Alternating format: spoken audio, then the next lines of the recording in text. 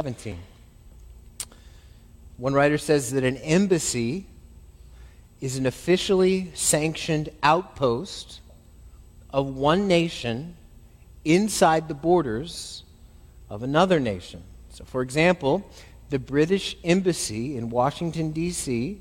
is in the United States, but if you enter that embassy, you are as good as on British soil. The British Embassy in the United States is a little plot of England right here in our country. It is their own sovereign territory. And those who work in the British Embassy in the United States work to further their country's interests here. They live in a foreign country far away from their homeland, constantly representing and working for their people and their queen. Now, the church is not unlike the British Embassy. Now, we might not have those cool accents, but we represent another just the same. We represent King Jesus. We live here in the United States, in a world far away from our homeland, representing the kingdom of our God to a watching world. This is what every faithful church is called to do. Every faithful church is an outpost of heaven, an embassy of heaven.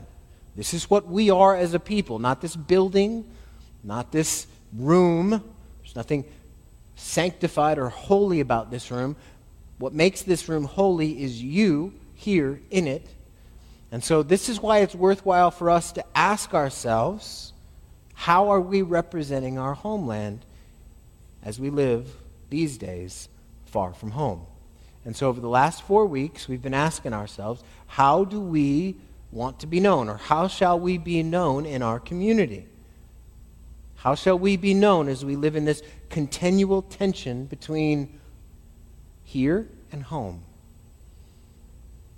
Over the past 4 weeks, we've said that we want to be known as those who love God most, with a love that eclipses all other loves. We said that we want to be those that love our neighbors, our unsaved neighbors, as we love ourselves. We've said that we want to represent our homeland by loving also each other with a love that Jesus has loved us with. Last week we saw that we represent our home by being good. And today we see, with James' help, that we represent our homeland by doing good. The way we represent the interests of our King far away, as we live in this place far from home, is by doing good to everyone, but especially to each other. You see, it's too easy in this world to shout loudest and be most passionate about what we are against. Things like, I'm against high taxes. Or I'm against either radical vaxxers or radical anti-vaxxers. Or I'm against this president or the one before. Or I'm against the mainstream media or social media. Or I'm against the direction of this world. Or I'm against public school. Or I'm against this. Or I'm against that. Or I'm against the other thing. It's easy. It takes no effort to be against things. But it takes real courage to explain what you're for. And that's what we've been trying to do. Anyone can be against things. But what are we for? That's what we've been asking. What are we for? What do we want the people in our community to say? I don't know much about what they believe, but I know what they're for. And today, what we're going to see is that we want people to look at us and say, you know what? They're for doing good. They're for doing good to everyone, especially one another. This we will see in James chapter 2, verses 14 through 17. If I were to summarize, it would be something like this. We must, as a church, each individually and together, do good to all, and especially to each other. Do good to all. This is a command from God to each of us individually, and all of us together. We must do good to all, but especially to each other. Because faith without good works is not real faith at all. Now, I'm going to read these short verses, these three brief verses, verses 14 through 17, and we're going to see therein a question, a scenario, and a conclusion. So first, I'm going to read in James chapter 2, verse 14. This is the English Standard Version. What good is it, my brothers? Now that should be translated brothers and sisters. What good is it, my brothers and sisters, if someone says he has faith but does not have works? Can that faith save him? If a brother or sister is poorly clothed and lacking in daily food, and one of you says to them, "Go in peace, be warm and filled," without giving them the things needed for the body, what good is that? So also, faith by itself, if it does not have works, is dead. Let's pray.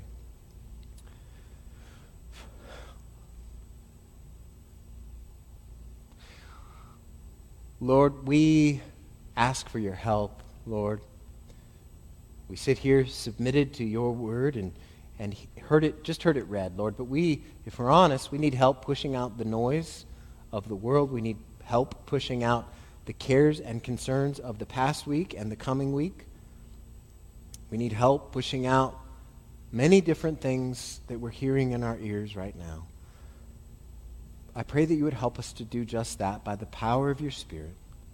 I pray that we would be attentive. I pray that we would lean forward. I pray that we would, by your Spirit, change. Lord, this work is a work only you can do, and no one in this room is more aware of my frailties and vulnerabilities than me, and I pray that you would use even someone like me to present this truth. Jesus, we pray in your name, but we only have confidence in you and what you've done for us. Help us. Amen. First, a question. This is what we see in verse 14. There are actually two questions, but they're kind of asking the same thing. What we see in verse 14 is, what good is it, my brothers and sisters, if someone says he has faith but does not have works? Can that faith save him? Now, if we don't understand what James is asking, we're not going to understand the answer he gives. James is asking, can someone have an authentic faith in Jesus without doing good deeds, without doing good works for other people? That's the question. Now, let's be clear. As Christians, we believe that salvation in Jesus is not by means of works. It's not by means of obedience, but grace alone. Ephesians chapter 2, verse 8 is one of the many places in the Bible that presents this clearly. Verse 8 says, "For by grace you have been saved through faith, by grace. And this is not your own doing. It is the gift of God, and just so everybody's clear, it is not a result of works, so that no one may boast." Salvation is not by works, not by the dent of our own obedience, but only and fully by grace. But James isn't asking that question. James is not asking how someone's saved. He's asking instead how the genuinely saved live. He's asking this: can someone be authentically a child of God, a Christian, if the pattern of their life is to do no good deeds to and for other people? That's the idea. Now, this is a different question than we've been looking at recently. This isn't the same thing as asking, can someone live in unrepentant sin and still regard themselves as okay before God? We've said that no authentic Christian can live in rank, clear, unrepentant sin, living with your boyfriend, living with your girlfriend, living in sexual immorality, living in greed and anger and rage and bitterness and slandering and gossip and all kinds of things like that without any care of what the Lord's standard is. Those people ought not to consider themselves Christian. But this is a different question. Is our faith that we say we have in Jesus, is that faith, even though it doesn't have good deeds, really an authentic faith? Now, this is a poignant question for any age. Is it enough just to say, I'm good, I prayed a prayer, I raised my hand, I got baptized, I even know a lot about the Bible? Is it enough then to have those things and yet basically live a life self-oriented, self-focused, not thinking about the needs of others? That's the question. Or to use his language, is faith without good works an authentic faith at all? Now, to clarify, James then lays out a scenario. So we've heard the question, now we look at the scenario. Verses 15 and 16 presents us with two different people. One is in dire need, and another one comes along that person, and, well, let's see what they do. Verse 15. If a brother or sister is poorly clothed. Now notice he says here, brother or sister. Now, he's not talking about humanity in general in verse 15. We also see that in verse 14 because he says brothers and sisters there as well. Here, what we see here is his focus is on the household of God. He's speaking specifically to people in the same church, people in the same church community. And so what we have is someone who knows someone else well. If a brother or sister is poorly clothed and lacking in daily food, and one says to them, "Go in peace, be warmed and filled," without giving them the things for the body, what good is that? Now, don't imagine that James is putting before us these two people who've never seen each other before or strangers. These two people ought to be treating each other as family. This imaginary interaction is between two members of the same church. We know this because of the familial language. Never is family, brothers and sisters language used of people who are not together Christians. Now, throughout the Bible, Christians are always presented as family together. Romans 12:10 says, "Love one another with a brotherly or sisterly affection. Outdo one another in showing honor." Now, does that mean that we should not care about others who don't have enough? No. That's not what this is saying. Does that mean we shouldn't care about Christians who aren't in this building or a part of our church? No. But there are other verses for those things.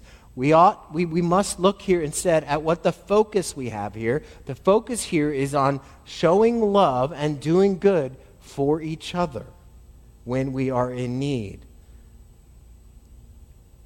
So this is the scenario. We run across someone who's in need. What kind of need does this person have? Very basic. They don't have sufficient clothing either to ward off the cold or to protect, like in our context, protect themselves from the heat, and they're hungry. They don't have, it says, daily food. It's not just that they're hungry because they missed lunch or because they missed dinner, but this person has no regular access to food. So we're not talking about needs that we're apt to think about, like a new phone without a cracked screen, or a new pair of jeans, or a new computer with a faster processor, or a 2021 SUV instead of that old 2015 model, or new patio furniture, or even internet or cable. What we're talking about is some of the most fundamental, basic needs for survival: food and clothing. A brother or sister is outside, hungry and shivering. This person is not a stranger. They sit there, barely covered, under the unremitting sun or the biting cold, and shake with hunger, and someone comes alongside them who should be acting like family. And what do? Reach in and give them food? Give them a cloak? No, what do they say? They say this in verse 16. "Go in peace, be warmed and filled." Now, how can someone who is hungry, how can someone who has insufficient clothing really go in peace? How can they go holistically in peace or be warmed and filled if there is no food to go in that person's stomach? So instead of helping, this person who ought to have moved to help pronounces a blessing upon this hungry person. Go in peace. Now, there's nothing wrong with that blessing. You see it in the Bible. People say, "Go in peace," and you don't need to come up and say, "Listen, that is not an appropriate use of that." No, that's not the idea here. This person should have responded instead with empty words. They should have responded with food and help and clothing and shelter. But instead,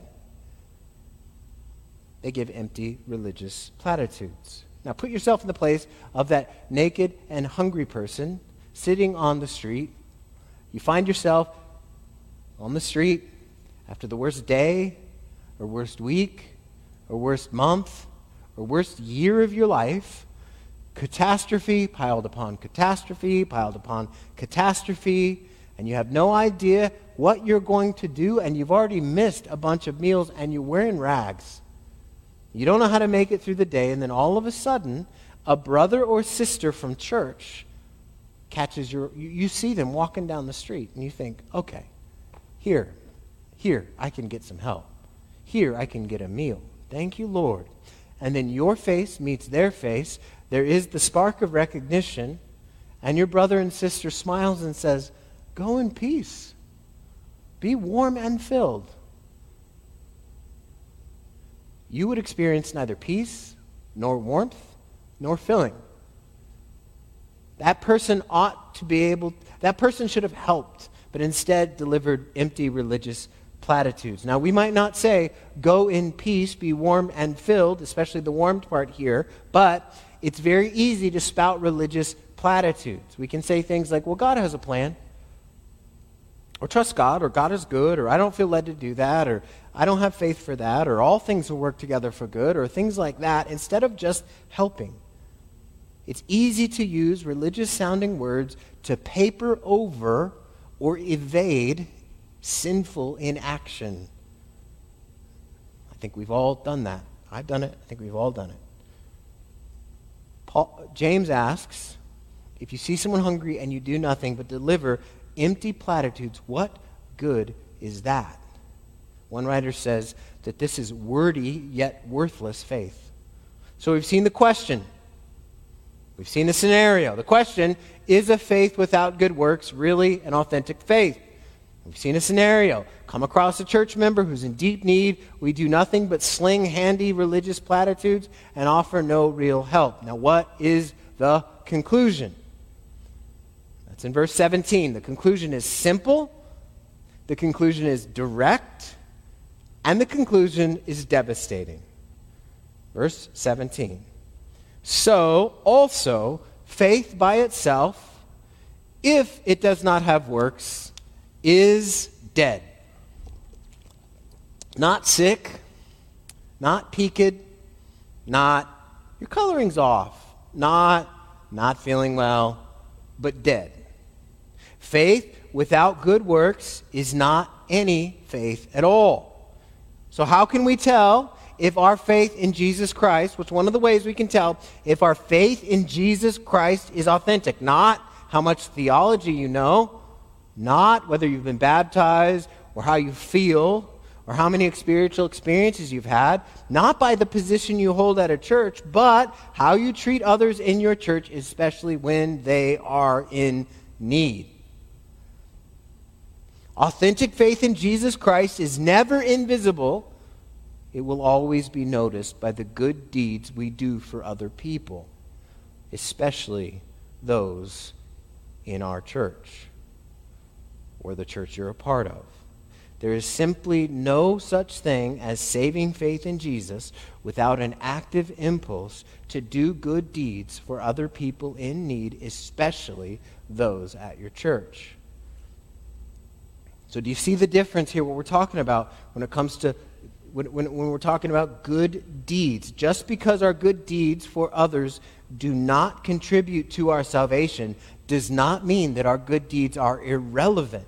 Christians are not saved by their good deeds, but you can recognize Christians by the good deeds they do. That's very different. Very different.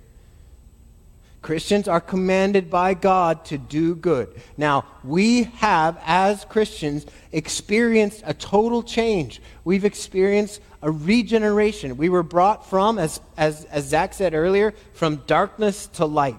Not just from darkness to light, but from darkness to the marvelous light. We were once dead, and we are made alive. And so this great change is a change that must work its way out from every facet of our being.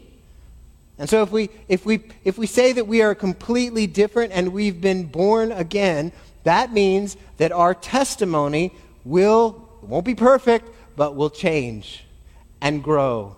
And part of the testimony that we will have is that we will move to help other people who are in need when we become aware of their needs. Peter David says, James does not argue for faith instead of works, or works instead of faith, or even works above faith, but for faith and works, both. We are saved by faith, and those who are saved by faith do good works, especially to those in the household of faith. Verse 17, so also faith by itself, if it does not have works, is dead. A faith in Jesus that does not also have good deeds toward others, especially in your own church, is no faith at all. This is one of the ways we, as a faithful church, are to be an outpost of heaven. This is one of the ways we, as a faithful church, are to represent our King and his interests in this world. We live in a place that is not our home. And so our testimony is a testimony that matters to the watching world. In the early church, one of the leading theologians was a man named Tertullian, and he reported that the Romans were staggered by the love they saw from one Christian to another. Romans, they were pagan. They had no concept. They had no understanding of Christianity. They would spread lies. They would persecute Christians, and there's all kinds of stories you can read in Fox's Book of Martyrs and that kind of thing. But they would say, the Romans would say, that these people, they give into incestual relations, and the reason was because they called each other brothers and sisters. And other times they said that the Christians were cannibals because they talked about eating the blood or the body and blood of Jesus. But as they watched their lives, as the Romans watched their lives, Tertullian reports that they said, see how they, that's the Christians, love one another. See how they love one another. The Christians would care for the sick, feed the hungry, clothe the naked, give shelter.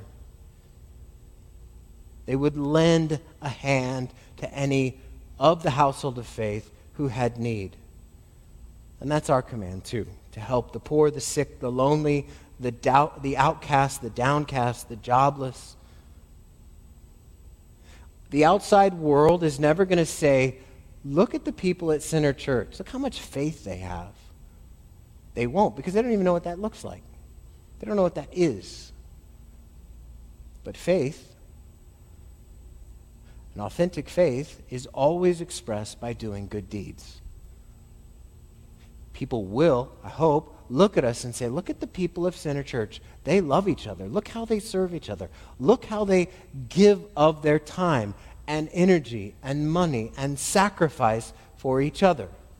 Faith by its very nature is invisible, but good works are very much visible.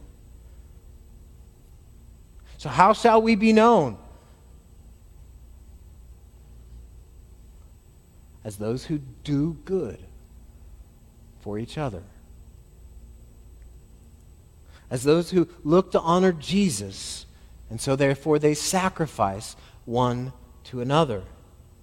As the outside watching world sees our love for each other, as they see us living as an outpost of heaven, an embassy far from home, as they see us living that way and see our love, they will recognize that that love is a love that is not replicated anywhere else. That love is a love that attracts attention. That love is a love that has been put in our hearts by Jesus Christ, and that's a love that we must share here and everywhere, but first here. You know what? There's a lot of pressure in our world these days to try to change the world. That impulse is shockingly absent from the Bible. Normal people like you and me We're not called to change the world. We're not commanded to do that, but we are commanded to help people so that it changes their world, one at a time. You might wonder, man, there's so much need out there. How can we make a difference? And that's a great question. We are not in proximity. We're not around everybody. There is a theme in Scripture that these words aren't used, but there's the idea of a moral proximity. When we are around people that we know who have need, we have a moral responsibility to help them. We have a moral responsibility to move toward them and help them.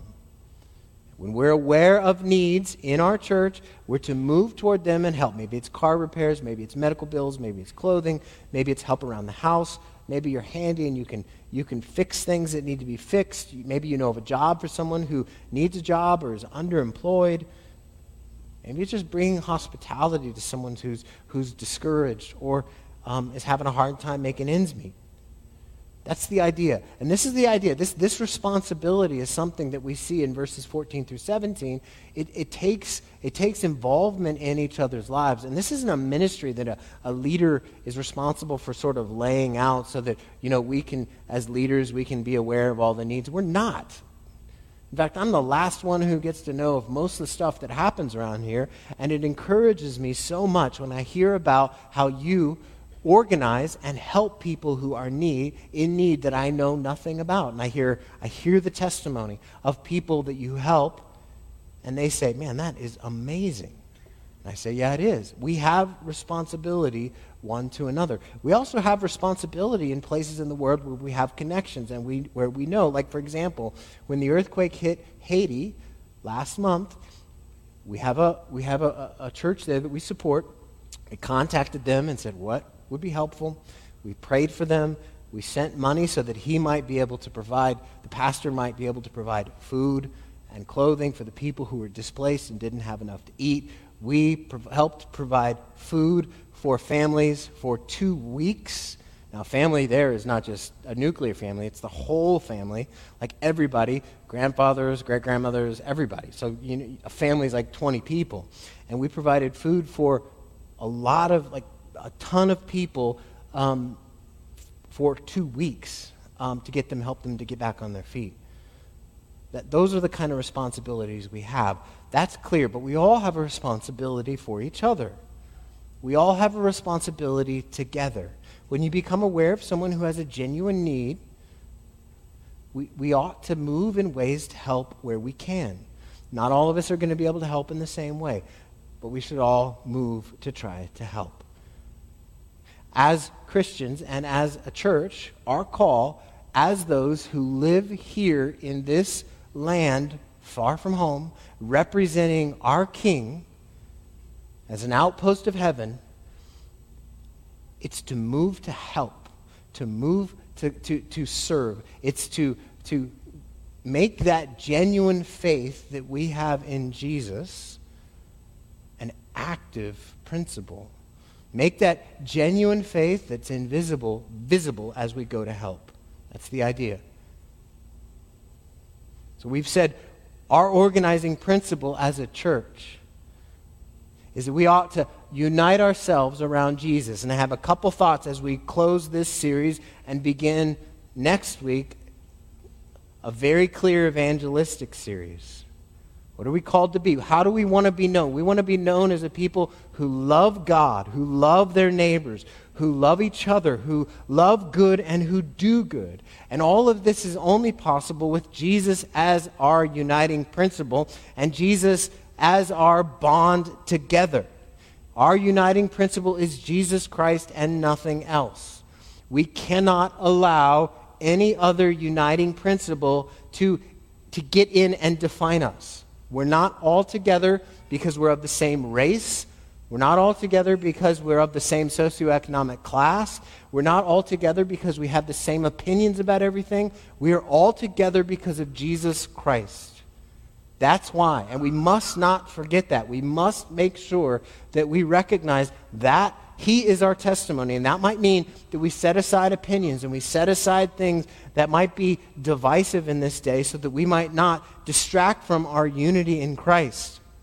One of the legacies that Karl Marx has left all of us, whether you're a Marxist or a communist or not, is this. He said to make everything political. Every conversation, every interaction, every glance at another person, everything. Make it political, to bring politics into everything, so that might be the primary way by which people identify themselves.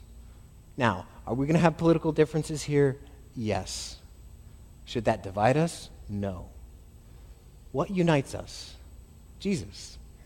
Jesus is our uniting principle. We identify with Jesus and extend love to everyone.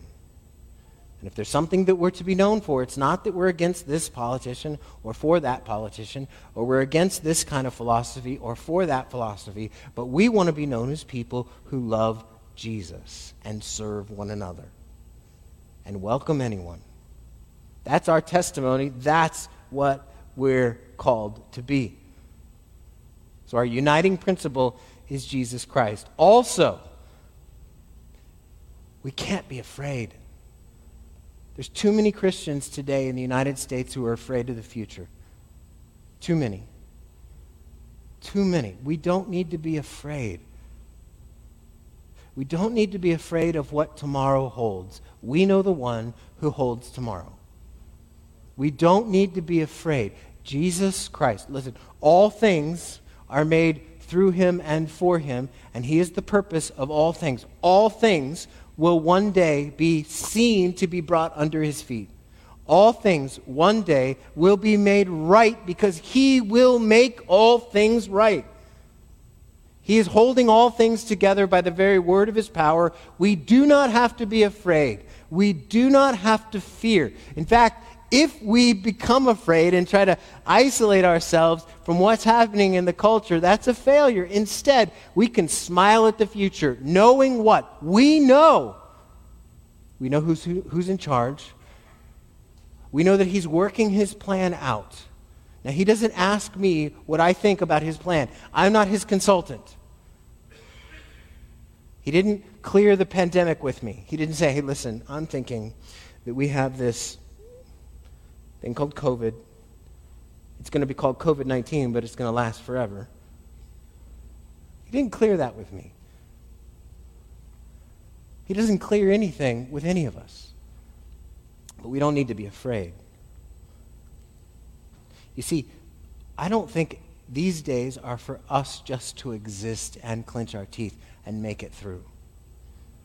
I think these cultural moments are times when we can make our faith in Christ visible to people who have no hope. And remind ourselves as we show love one to another and serve one another why we're doing this. Because we are living as those who are not home. We live in a place that is not our home, and one day we will be there.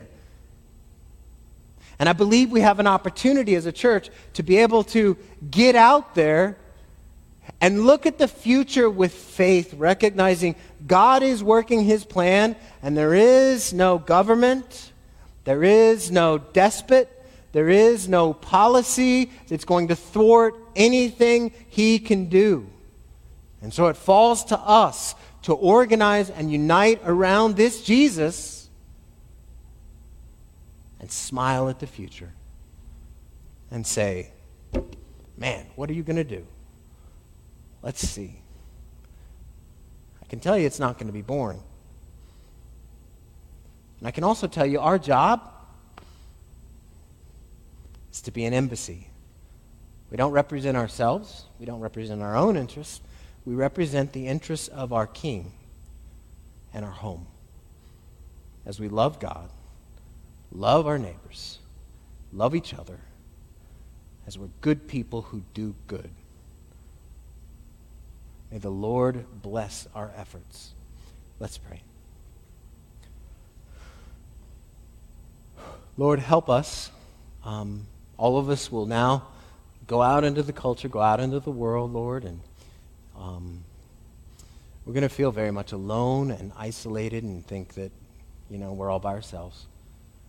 But Lord, I pray that you would just give us the opportunity to be able to show love and care and concern for everyone, regardless of who they are, regardless of their political persuasion, regardless of their sexual identity, regardless of anything about them, Lord, because we know that we were once lost and now we're found. We know that we were once dead and now we're alive. We know that we once groped in darkness and now we've seen your marvelous light. We know, Lord, that you have changed our lives forever, and I pray that you would help us to see the day where we can impact other people for your glory by your grace.